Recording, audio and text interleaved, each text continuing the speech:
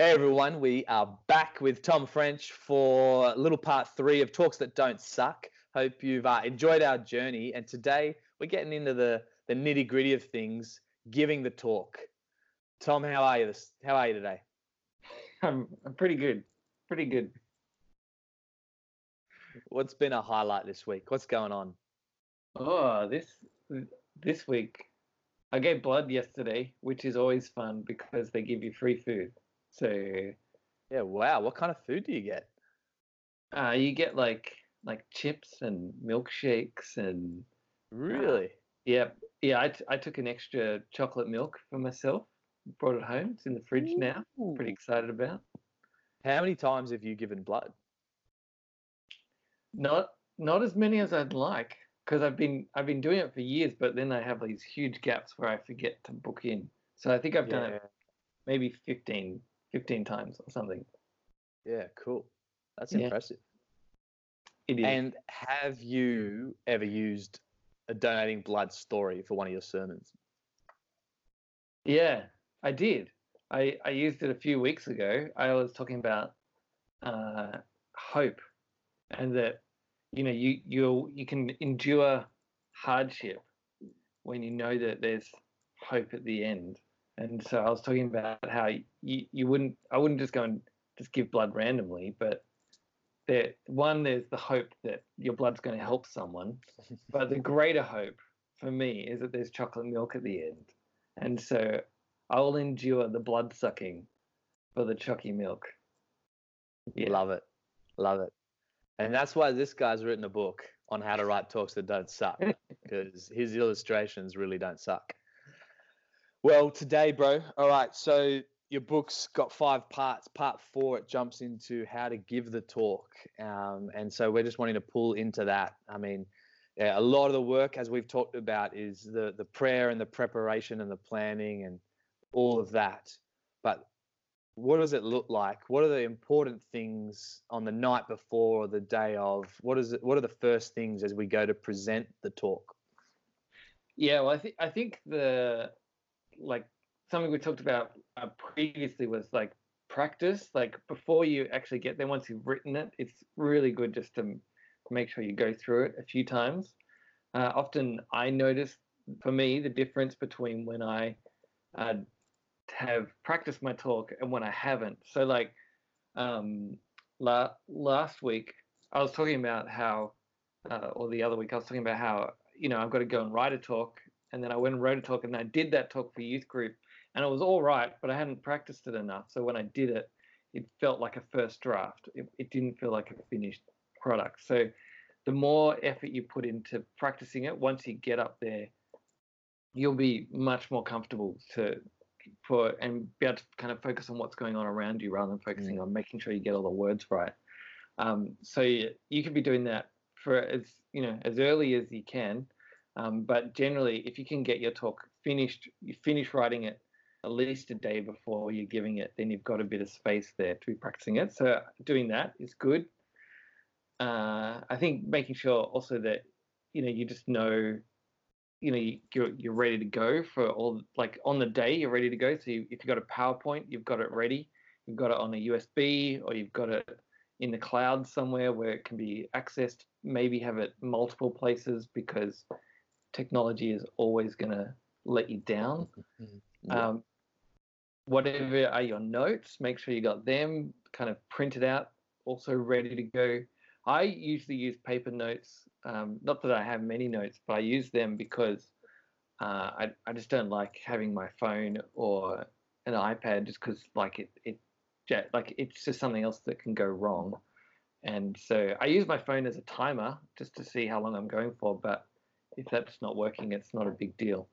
But I want to make sure that the stuff that I'm relying on is analog. So my Bible is analog and my notes are analog. But maybe that's just me being an old guy. Other people might be much more comfortable with their digital products. Yeah, so making sure all that's ready to go, and then it's time. So praying, like it's the night. You got to make sure you know what you're wearing. That's important. Like some people don't think about it that much, but you probably shouldn't be wearing stuff that's too distracting for everyone.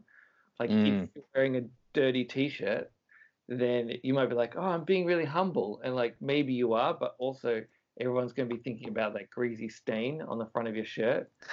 Good tip. Or yeah, or if you're wearing like a t-shirt with like a phrase on it, then you want to make sure your phrase is not going to be distracting, or it's not going to be inappropriate. Which yeah, so like I have a shirt which has like a funny phrase on the front, and there's nothing rude about it, but it's a reference to something which is rude, and so people go, and I'm like, I just won't wear it because I won't wear it when I'm up the front. Like I think it's funny, but I'm like, I don't want people to be thinking, is that rude or not? I'm like, I'm pretty sure it's not, but we just leave it, cause like as much as we can be not too distracting as best we can, we should do that. Yeah, and then like if you're a woman, then you've got a whole extra lot of stuff that you've got to worry about, and I'm not, and I'm thankful that I don't have those extra pressures. But if you've got to be thinking about as a woman what you wear on stage and how that works, you should go and talk to other women, because I don't have advice there because I'm not one. Yeah. Before you talk, like just the really practical things, you want to make sure once you get to the place, you know where it is, like where you are going to be standing when you speak, where you're going to put your notes, where like who is it who's like running the PowerPoint if you're doing it, who's your sound person if there's a sound person. You want to make friends with those people, talk to whoever the MC is, and make sure you know when you're going up. Yeah, massive. Like, yeah, I like sometimes it's easy for me to be like, I'll be like, all right, I know when the Bible reading happens, then I'll be up straight after that. But sometimes there's like an interview. People are like, we're going to interview you, and then the interview comes before the Bible reading, and then you're like, all right, so do I stay up here for the Bible reading, or do I go sit down again, or like, what's the connection there? Should I be bringing all my stuff up with me, or should I not? Like, you can just sort that all out by talking to someone and being like, all right, when am I up front? If you're interviewing me, what happens after that? And then like just be really clear. The clearer you are, the less distracted you're going to be, and that's what you want, so that you can be focusing on the talk. I like to make sure also I know what my opening line is. Like if I can get that right, then I know that I kick off into the talk well. I've only been kind of working on this more recently, because I've realized that my opening lines, for a while, they were all exactly the same line, and every time I'd say something like, I wonder if you've ever, and then I'd go into whatever I was going to say, and I realized that it doesn't really grab people if they hear you say the same thing every time you start. And so I try and launch into something that will grab people's attention straight away. And sometimes it works, sometimes I get a bit flustered, but I feel a little bit weird giving this opening line that's not like kind of like relaxed. But for people who are listening, if you grab them straight away, then it's a great thing to do. So make sure you know what your opening line is, and yeah, and once you're in there, you're ready to go. Start be praying and asking God to be at work, asking God to help you to speak, asking Him to be using His word for His purposes. The more I pray, the better I feel about my talk. And not that that's why you pray, but as I pray, I know that I'm reminded that it's not really about me, and it's not like I can do the best talk ever, and if God doesn't use it, then it's useless. And I can do the worst talk ever, and God can use it in amazing ways. So it's got to be Him that's at work. And so as I pray, it kind of reminds me of that, and I'm ready to go and speak, because I'm in the zone, going, all right, I'm trusting the Holy Spirit with this. So be praying, and then it's time to talk, and they'll invite you up and ready to go. That's really helpful. I think it's funny as I sit here listening to you talk about all the different layers. I think they're often the pieces that are forgotten, especially for a young speaker, but really for any preacher to always remember. And just as you were speaking, I was thinking, man, there's like technological things to think about. There's the physical room and space. There's the relational dynamics with people. There's the spiritual dynamics with you and God and with His presence around the room. Yeah. And really, there's a whole bunch of things happening that it really isn't just about you. Yeah. Yeah. Oh, one other thing that I realized, a practical thing, is just know how long you've got and know where your clock is. That can be helpful because you could be like going on for ages thinking you're going great, and then everyone else is like, oh my goodness, how long is this going for? And you don't know because you're like in the moment and you don't have a clock there. So which is why I have my phone. I put a timer on it, and I know if I've got 20 minutes, then I can watch the clock. Yeah, I try and stick to time. I'm usually a little bit over, which is always disappointing for me. But yeah, I do my best, and it's really good having the clock there. Otherwise, I've got no idea what's going on. Yeah. So as you're doing the talk, then you just mentioned like good to be aware of time. That's really important. Want to honor the people that have asked you to come along.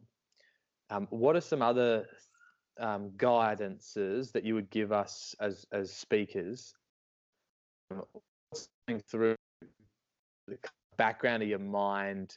How do you concentrate on your words, your talk, God, the people? What does that look like for you, and how do you talk about that in the book?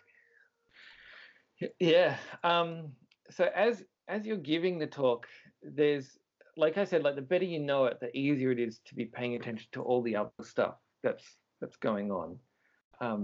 I rarely kind of lose my place in a talk because because of the way I prepare is like I'm always preparing verbally, so it means that when I'm up there, I'm kind of in this flow, and so which means then you can be paying attention to what the other things that are going on. You can be thinking about, okay, what's coming up next. You can be having a look at where people are in the room. Like it's good just to be keeping your eye across the whole room as you do your talk. So be making sure you're looking down the front and at people, and then looking at the people in the middle, then looking at the people at the back. It's like it's good to make sure you continue kind of scanning the audience or the congregation, because it's not an audience. But that's like something you can be doing. As you do that, you'll be getting feedback, and there'll be some people there who are looking really bored. And so sometimes they look bored because they are bored, and sometimes they look bored because they just look bored and they're not actually bored. They might be having a great time. But there are other people who are going to be sitting there who are like really encouraging, and they're like, and if you've got those people around, then then like hit on those people sometimes. Like make sure you kind of keep coming back to those ones and skip over the bored people a bit more if you're feeling a little bit kind of confronted by what's going on, because it can be difficult when you've got a kid in the front row with his hoodie on, his head down, and you're like, oh man, I'm having a really bad time. So then find that person who's like nodding and smiling and like, oh yeah, get builds you up again. And like the way that you do the talk, often you feed off the energy of what's going on in the room. And so if you can find where that energy is, not in some kind of weird kind of the energy spiritual thing, but just like you will be getting visual feedback from someone, and that buoys you up. And so as you get that feedback, that will help you along. And then as you kind of get more buoyed up, then that helps other people to get buoyed up as well. I feel like I've gone quite a lot on just how you look at the room, but I find that's a pretty big deal for just keeping you going. I think that's helpful. Like, I think there's definitely times where you're vulnerable, you're talking, and then you see someone with this resting, angry face, and you're like, "Oh no, I've preached heresy." Yeah.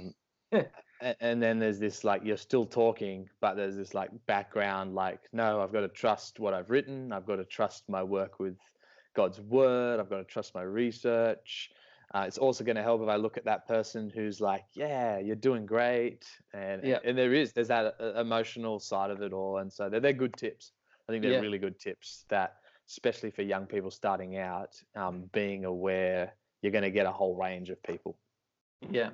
Yeah. Also, the thing, like when you look at that angry person or they look angry and you're worried, oh, am I preaching heresy? Then there's, oh, I don't know if this happens for you, but I get this kind of thing like, oh, maybe I should kind of fix what I'm saying so I can fix that problem that I think that they might have. And it's a really bad way to do things, because if you're changing things on the fly, you don't actually know what problem they've got and if they've got any problem, but you're like trying to, backpedal and, fix your supposed problem. And it's better just to like go with what you've prepared. If you've made a big mistake, you'll hear about it afterwards and then you can fix that for later.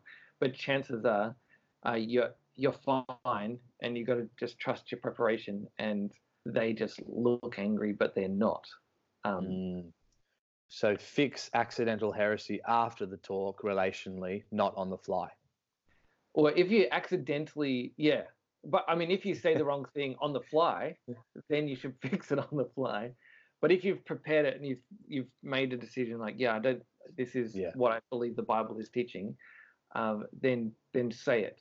And because that should be all have happened in your prep, and you can't be fixing things like that as you're going along. And another thing, like on a completely different note to think about, is just like how you move when you're on stage.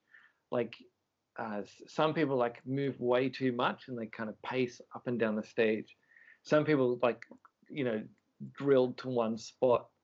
If you've got kind of full notes and you've got them on a lectern, then you can't move that much.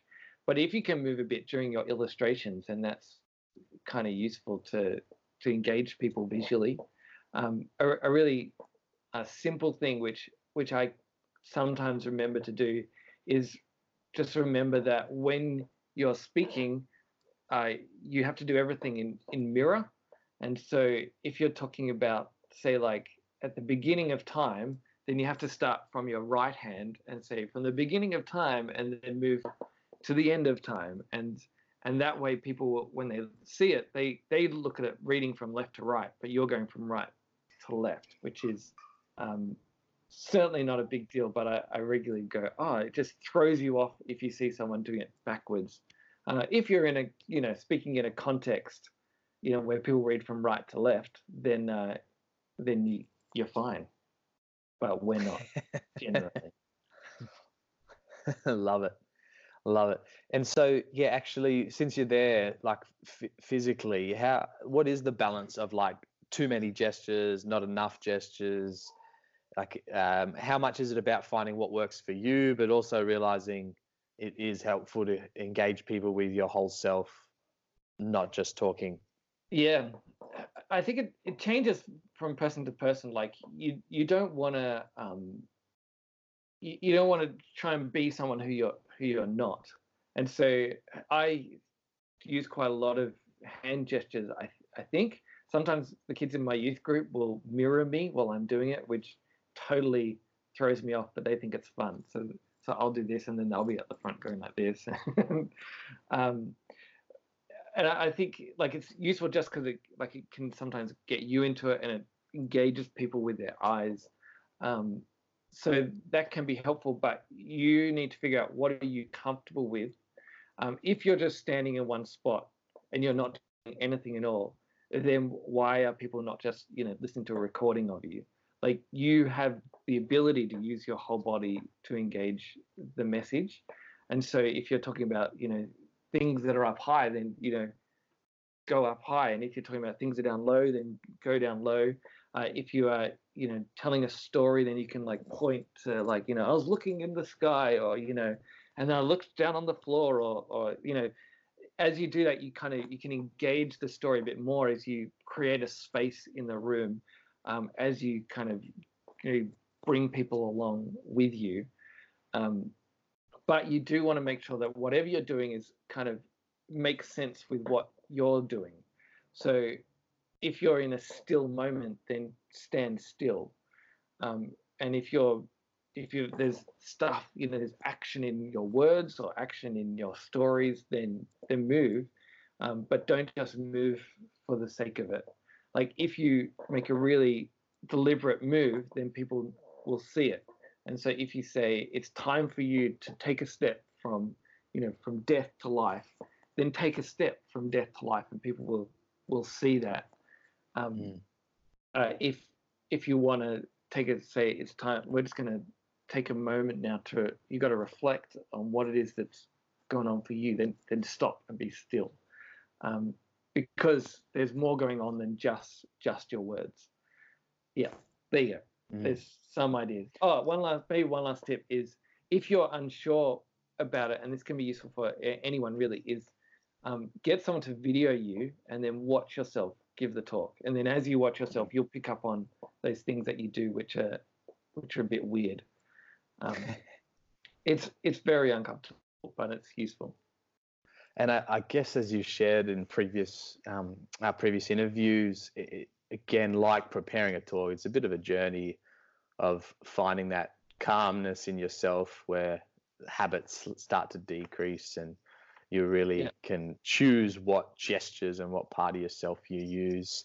But as we kind of head into our Q&A in a little bit live, just as we kind of come into land, what about once you finish the talk? You got any tips for you finish the talk and then there's a lot ahead of us? What does that look like? What do you talk about in your book, and what is some of the advice you give?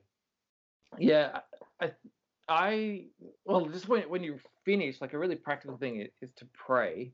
Like I pray out loud when I finish, because obviously because it's good to pray and it's good to ask God to be applying what we've just thought about to our lives. But the other practical reason to do it is because it focuses people back to God, and not to you. And we don't know what to do when someone finishes talking and they just finish. Like, as we're in a group, and so we're conditioned to be like, oh, let's clap, and we don't want to clap. So I pray to make sure that people don't clap me, and make sure that people are focused back on God. It just solves kind of that awkwardness. No, good. So doing that, then once you're done, once you leave the stage, then drink some water, because you'll probably need some. But keep praying. Find, if you've got friendly people who are near you, then be near someone friendly who will be like, well done, good job, because you're pretty vulnerable at that point in time. Like, you come off most of the time, or I come off going, oh man, that was not very good, or that was all right, but I don't know. Like, you're thinking about all the things that you did wrong, and you're thinking about the person with the angry face, and you're worried about what they're going to say to you afterwards. Like, you want to be in a place where you're feeling a bit safer at that point in time. Like, if there's feedback that's coming, then that can come, but maybe allow that to happen a little bit later. Like, maybe not even on the night. Like, if someone's got something to say to you, then just say to them, oh yeah, I'd love to chat to you about how you found it, but perhaps we can talk about that tomorrow or something, or can give me a call, send me an email or something like that.